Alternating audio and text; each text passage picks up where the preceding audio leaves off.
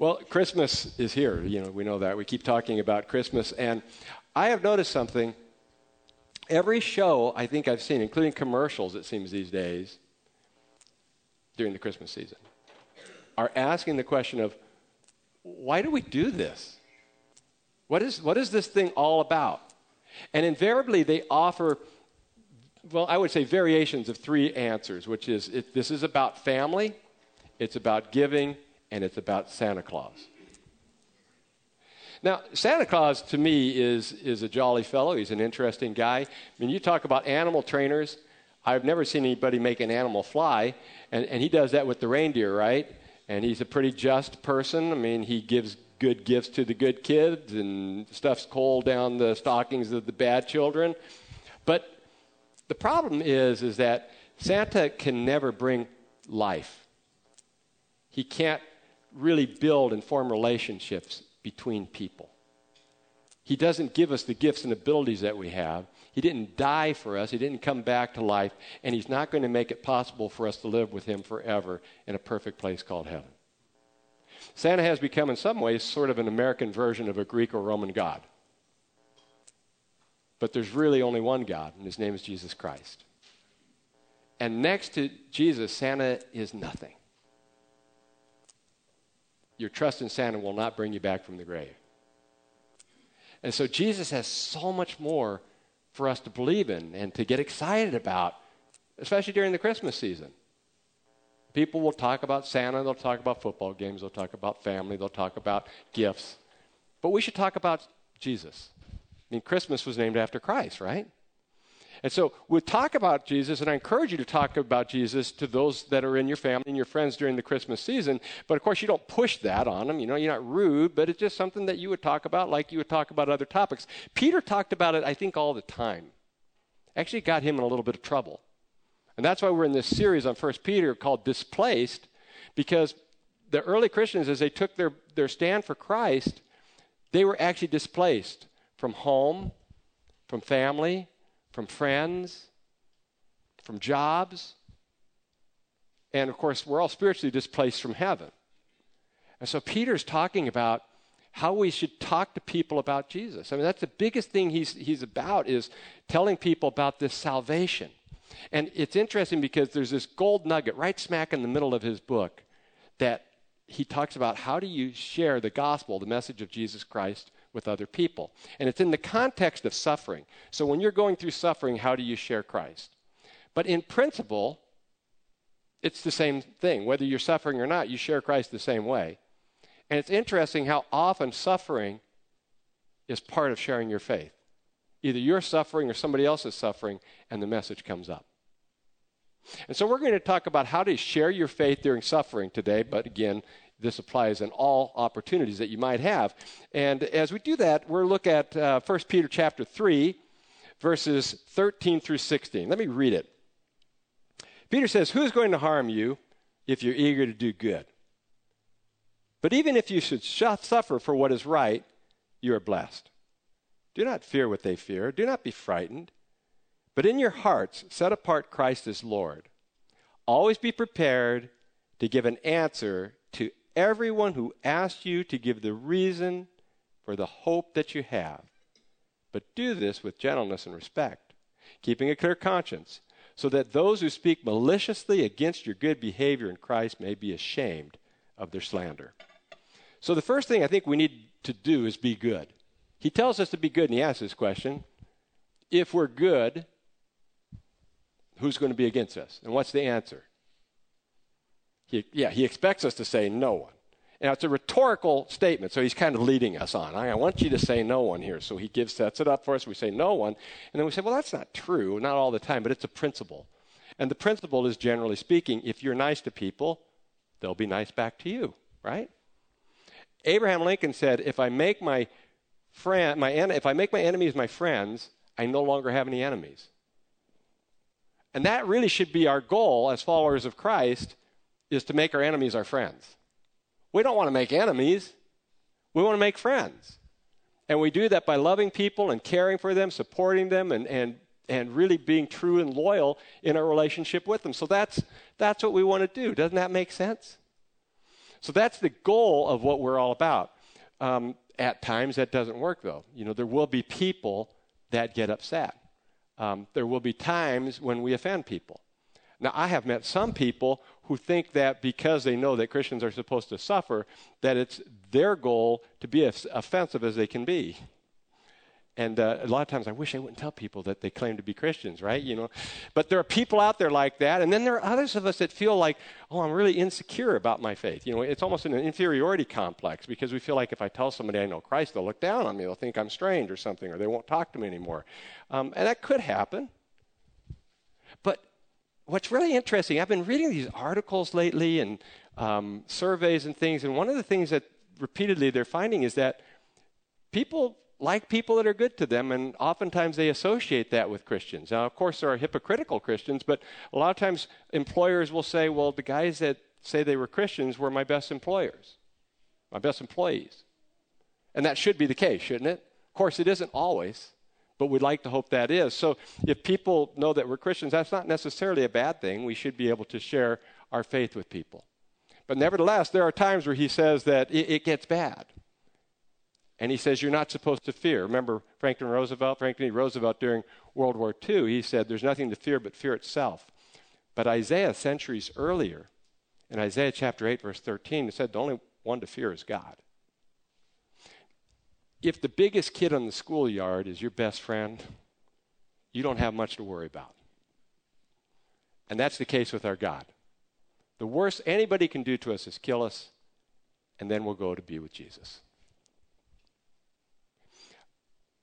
I can think of an example of a guy like this when I was growing up. Maybe you had a person like this in your life. My friend's name was Pat.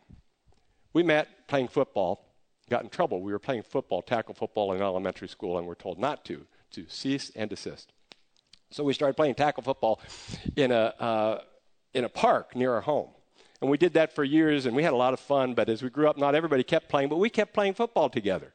In my senior year, I was a center, and he was a guard. He was built like a block of ice.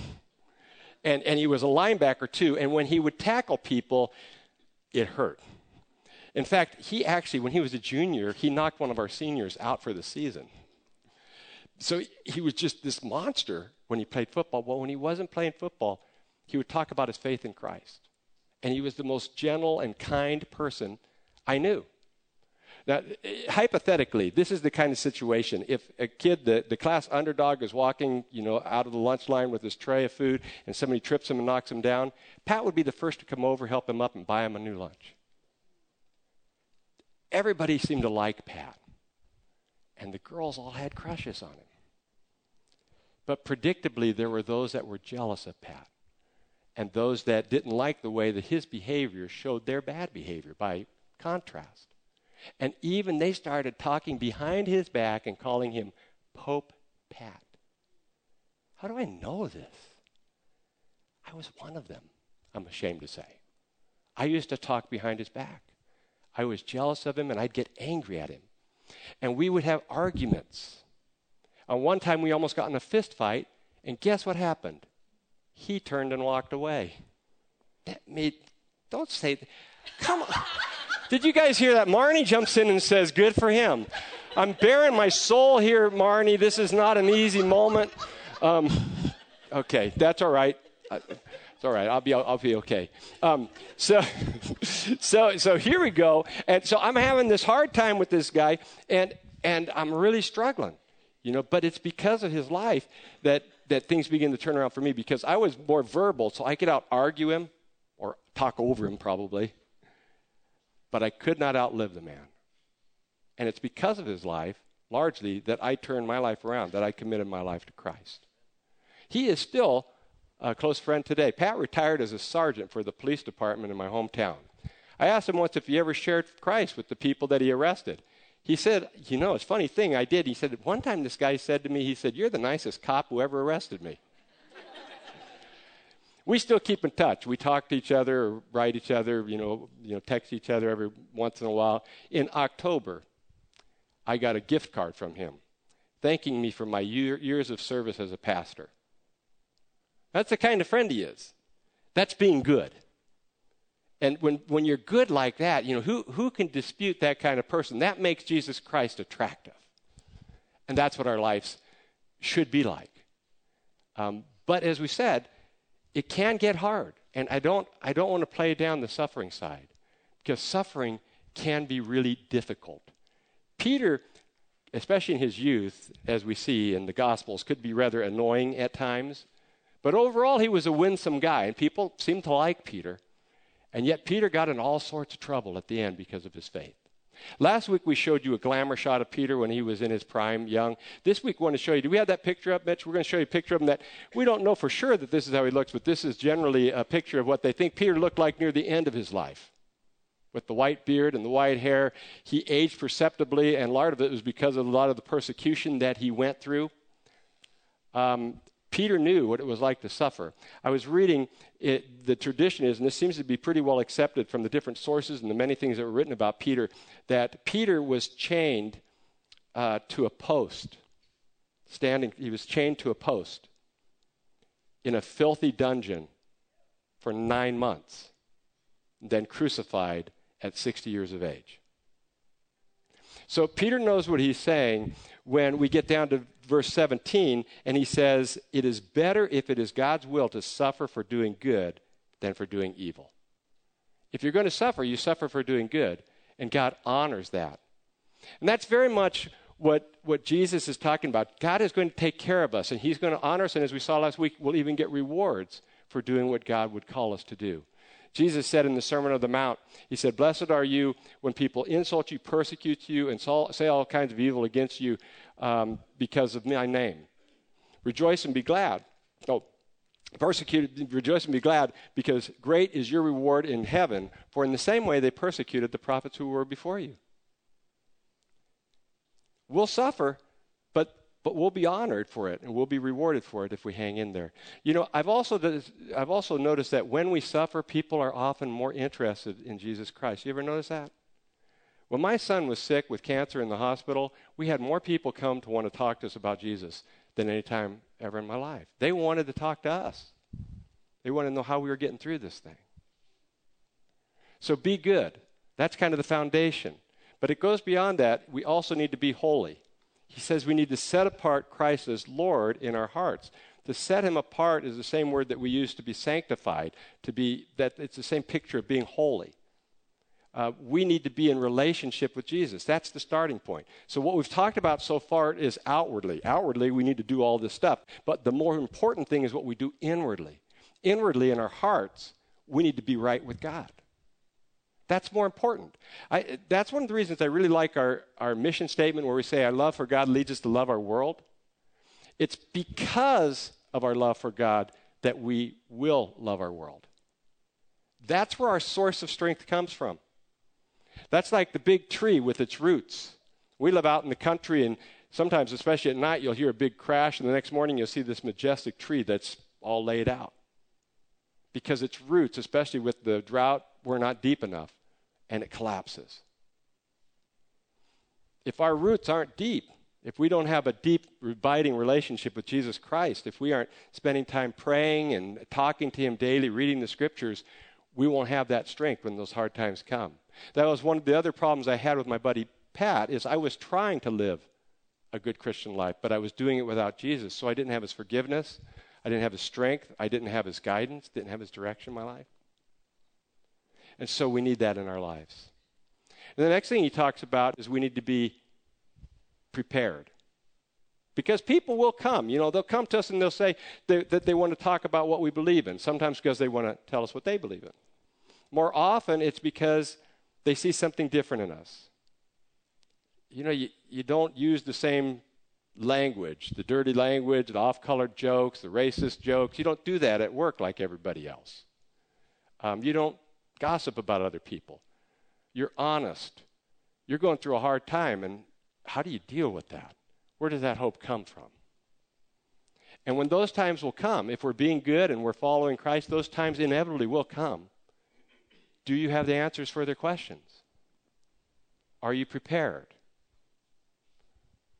At the very least, we should be able to tell them what we call the ABCs. You should be able to say that tell them that they need to admit that they're a sinner in need of salvation. They need to believe that Jesus died on the cross and rose from the grave. And they need to choose to follow Christ and put their faith in him alone. And if you're here for a first time and you haven't done that or even been here for a while, I invite you to come and talk to us about that later today. But you should be able to explain that. And that's why it's important that you go through things like we have at the church. We have the walk to help give you some basic ideas, a basic understanding of your faith. You need to understand these things and grow in our relationship so that we can answer people. Your answer shouldn't be just what I say, but they should come from the Bible. And if you don't have the answers, that's okay. Go research them. Come and talk with us, and we'll help you find them. And that's an opportunity for you to grow in your relationship with the Lord. You can tell people, I don't know, but I'll find out. So we need to be consistently preparing us to be able to explain what we really believe in. And then the last thing that he says is not only should we be prepared for these things, but we should be good, we should be holy, prepared, but we also should be gentle and respectful. Now, the opposite of being gentle and respectful is being rude, disrespectful, forceful. And does anybody like somebody who treats them that way? That's not what usually works. Here's an interesting story. In 1964, we had another election year. And some of you maybe remember that. Others are thinking, 1964, when was that? That's way back. Well, 1964, we had another election year. And the Republican National Party nominated Senator Barry S. Goldwater of Arizona to run for office. Now, Goldwater was a conservative, and his message was that he wanted there to be less government, and he wanted there to be more international protection. Fairly simple message. Not everybody's going to agree with it, but when he gave the message, it never seemed to come out right. In fact, political experts believe that his acceptance speech at the Republican National Conference cost him the election. He came over as angry, combative, and even unstable. And of course, the Democratic, candidates, stuff just had a heyday with him going over what he said, and he lost the election. Now, here's the irony of the whole thing. A couple months earlier, another man spoke on his behalf. He was a middle-aged, unemployed actor. And he gave a speech on live television, and he said the same thing, and the response was the exact opposite. He just revved everybody up. His name was, anybody know? Ronald Reagan. And what Reagan did in that speech is he gave the same message, but he did it with folksy, warm reasoning, and injected a little bit of humor, and he did something that nobody remembered a candidate or any speaker had ever done before.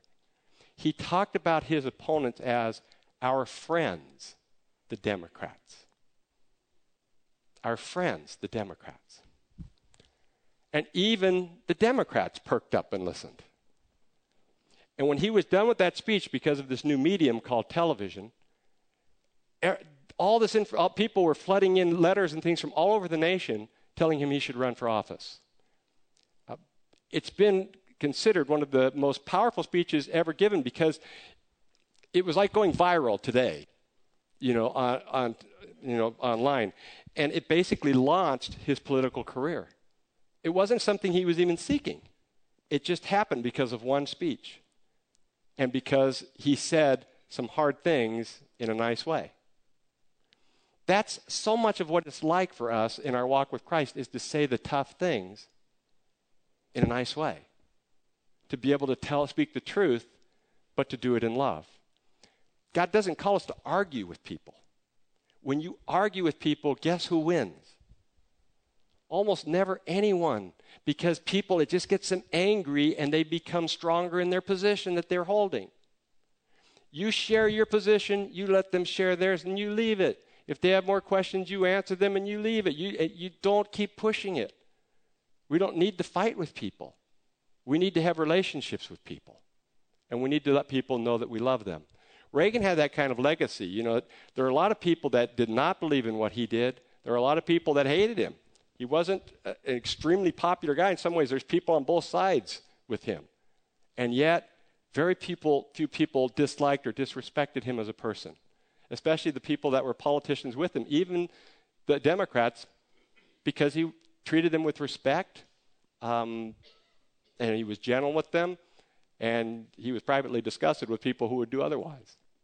So it's a good example in terms of how we should be treating one another.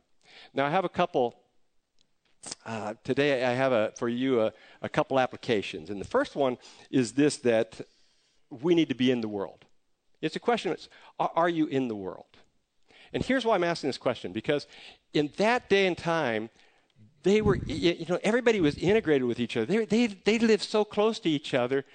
They didn't, you didn't take your mule to work. You know what I mean? They didn't have the transportation that we have today. So everybody worked in the same places. They lived in the same places. They were all very close together. So, for example, originally in Jerusalem, there may have been 25,000 people that regularly lived there, which swelled to large numbers when they had holidays. But there may have been as many as 10,000 Christians or more at that time. So you were hard-pressed not to run into a Christian. And when you did, you would see their interactions with one another and their love for one another, which is why John could later say, they'll know that you're Christians by your love for one another. And encourage us to love one another. And Jesus will say that. And John, writes a lot of his first letters on that. We need to love one another. But people don't see that today. They don't have to, because even if you live in a suburban neighborhood, if you are capable of getting the garage clean. Now, that's a big issue for some of us. But if it's possible and you can get a car in there and you have a remote control on the garage, you do a drought-resistant yard in the front, nobody ever has to see you. You can just spend your time in the house and in the backyard, right? We practically get like that. You work out of the community, so you don't see anybody there. You don't have to worry too much about sharing your faith there. It may not be appropriate, right? So then you just come back home, and you go to church. And you never have to interact with another human being, except the people you want to in your church. And that's a lot how people live their lives. In fact, it's estimated that after just a few months of coming into the Lord, most people just completely cut ties with their non-Christian friends and family, at least for the most part. And it's becoming more and more like that. I think the previous generation has done that more. They kind of went on retreat and developed what we now call the Christian subculture. And now it's becoming more and more difficult. So I really sympathize with families that are sending deciding where you're going to send your kids to school. And I completely get it, why people are doing homeschooling and why they're doing Christian schooling. That makes total sense to me. But you got to keep your kids somehow in connection with other kids, right? And I know people that do both, and that's the goal. Because if you don't, what happens? You have Christian theater, you have Christian sports leagues, you have Christian clubs. You see where I'm going with this? Are any of these things wrong? No, they're all really good. But if you don't have any point of connection with the outside world, how will they know? How will they be able to see our relationship with one another? So this is what we talk about when we talk about oikos. Oikos is your household. In the ancient world, that's like the 8 to 15 people in your life. I don't care if it's 1 to 5 people. You've got people in your life. The people you live with, your friends, extended family and friends, people in your neighborhood, people you work with, people you go to school with, people on the team, on the band, and whatever you do, you've got people in your life. And we need to just identify who they are and build relationships with them and love on them. And this is, again, one of the reasons why we are not a program-driven church. We don't have all sorts of programs. We want you here on Sunday morning, and we really encourage you as much as possible to get into a small group. Our small groups, they don't meet they're like, some meet every other week, and some take summers off, and they're not like you're meeting constantly, but they're kind of the ember on the fire, the coals that you have to lay down to get the fire going. They keep the fire going in your life. We all need those relationships to keep us going. And then we want you, as some people do, to coach football, to coach wrestling. We have people that do that in our church, to work with against human trafficking, as we have people do without permission, to work with the Christian Motorcycle Association that has ministries to motorcycle people. But just to get involved in your community, to get involved in band, to get on a team or go to theater if you're younger. Get to know people, get involved in their lives. And best of all, get them to know your Christian friends and bring them to church so they can see the love that we have for one another, and they can see the difference between the Lord's world and the world out there. C.T. Studd was a very famous missionary, a British missionary to China. And he wrote a poem, and I really like one stanza of it. It's pretty convicting for me. He said this. He said, "Some love to live within the sound of church and chapel bell. I want to run a rescue ship within the gates of hell." That's what we're supposed to be doing until it's time for us to get to heaven. We're not here to create a heaven on earth. We're here to run rescue ships within the gates of hell. So it's a good thing for us to think about, and I wish we could all kind of capture that passion in our hearts. Now, the second thing is, are you cultivating your relationship with Jesus? Even if it's just 15 minutes a day of reading your Bible, praying throughout the day, maybe memorizing one verse, keeping Jesus on your heart and in your mind, and asking him to show you who you should pray about and who you should talk to. And third, are you prepared? And obviously, some of these things, you could just pick one of these things today. There may be just one of these things that you personally could work on. But being prepared means that you know your Bible well, and you're listening to other people, and you're reading different things, maybe reading more about apologetics or theology or church history, because you never really get to the end of it. You just keep wanting to learn more and growing in your relationship with God and asking questions when you don't have the answers and learning from that. And finally, to be gentle and to be respectful in your relationships with others. What would your boss say if I called him up right now? He'd probably be in bed, right? But if I called up your employer, man or woman, what would they say about you? Would they say that you're honest, hardworking, have a good attitude, you don't talk behind people's back, you don't tell dirty jokes, you don't, there's something different about you, you really conduct yourself with honesty and integrity? Would they say that? What would your friends say? Would they say that you're loyal and dependable, you're conscientious, you genuinely care for others, put people before yourself? What would your spouse say? What would your kids say? What would your parents say? What would people say about your behavior? Would people say that you're self-righteous? That you always have to have it your way? Would they say that you stick out your chest and point your finger at people and tell them how they need to get in place, that you get excited when they are put in place? We need to stop posturing, and we need to share the truth, but we need to do it with gentleness and respect. We need to share the truth with love. I'm going to tell you my favorite oikos story today, okay? It's a story about my maternal grandfather, whom I called Gramps. We were very close. I was very close to my grandparents. I had twin sisters. You guys have heard that before. I think I have identical twin sisters. My mom used to say, I'm glad that I had twins of them. But again, I got over it, But I had spent a lot of time with my grandparents until I was 12 years of age. When I was 12 years of age, my grandparents moved up to Trinidad, a rustic little fishing community north of Eureka in Humboldt County. And we'd go up there. We wouldn't go there for Christmas anymore, but we'd go there for Thanksgiving to start the holiday season. So I still think of my grandparents at this time of year. When I committed my life to Christ, I couldn't wait to tell my grandparents. I thought my grandmother knew the Lord, and true enough, she did. And it was great to talk with her, but she was concerned about Gramps. So I went and I talked to him and found out that he did not know the Lord. Because we had a good relationship, we could talk. And it seemed like even though we didn't plan it spontaneously, we would talk for about an hour or more every time I saw him, when I'd see him about 3 times a year usually, and then on average about once a year after that. And we'd talk about spiritual things. He was a very, very smart man. Interesting guy. He had kind of a scientific mind, but when he was younger, he actually was a professional musician, and he was in the big band deal. And then later he became a successful businessman. He was a personnel director for Hunt's Food. And I learned recently that he actually came out and started the cannery here. That was my first link to Oakdale, as my grandfather helped start what is now Conagra. And so he was a very successful businessman. He could be a tough businessman and negotiator and that kind of thing, but he had a gentleness to him, and we would talk about things for hours, and I would learn from him. There were things I realized that I was holding on to that weren't really biblical, and things I didn't understand. And so we learned from each other. When my grandmother died, my grandfather softened. And that was neat. But then he hardened, and he just clamped down all of a sudden, and he didn't want to talk about it anymore.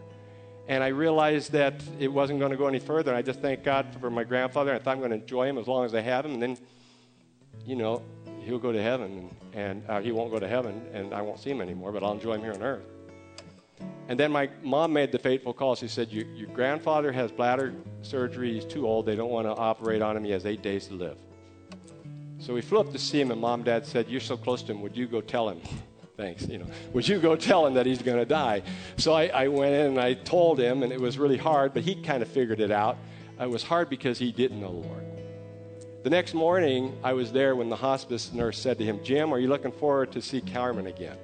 Carmen was my grandmother. And he said, I don't believe I will. So we started talking, and he didn't talk about it, but he talked about a lot of other things. He was a good man.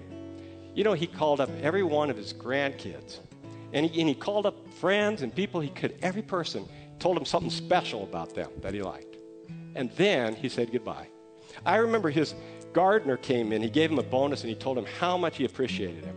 And his gardener was sitting there, was weeping as he told him. My grandfather was a good man by the world's standards.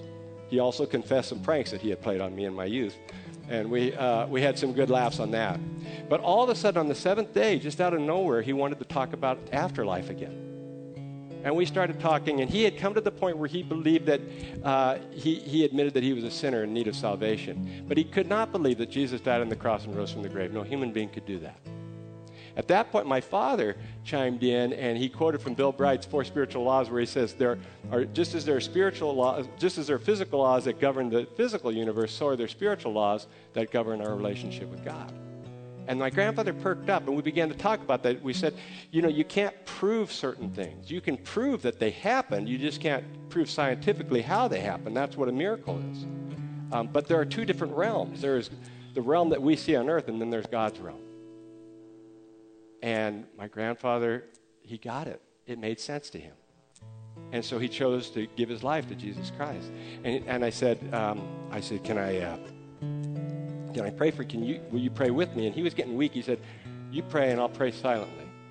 So I prayed with him. And then afterwards, I was pretty excited. I spontaneously gave him a kiss on the forehead. And, he turned around. He did this. He put his fingers together. And he said, now you and I are together again.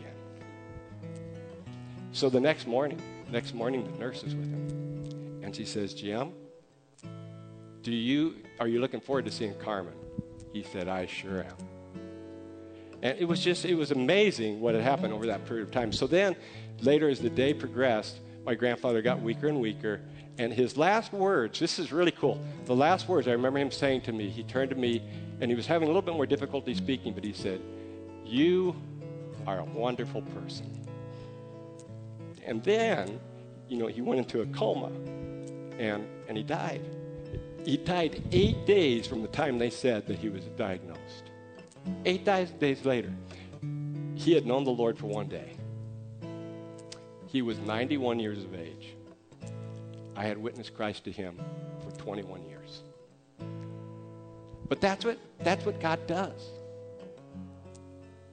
And so we need to keep praying for those people that he lays on our heart, because we never know what his time is for them. I can hardly wait to see my grandfather again. But if what I believe in is all about family and giving and Santa Claus, I have no hope. But if Christmas is really about Christ, then the holidays are not near the end. They're just beginning, and they're going to last for eternity.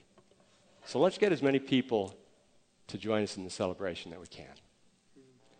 Join me in prayer. Father, thank you so much for the work that you did in my grandfather's life. And I know maybe he was able to watch what we said today, and I know he's excited about his faith. I thank you that he's with my boy and with my grandma.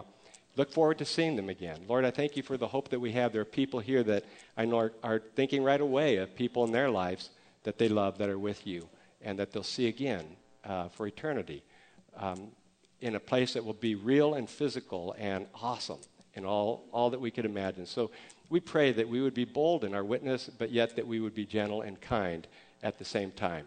Would you please, Holy Spirit, be the one that would guide each of us in our relationships with one another and with those that don't know Christ, and draw us ever closer to you in the process. Pray this in your name. Amen.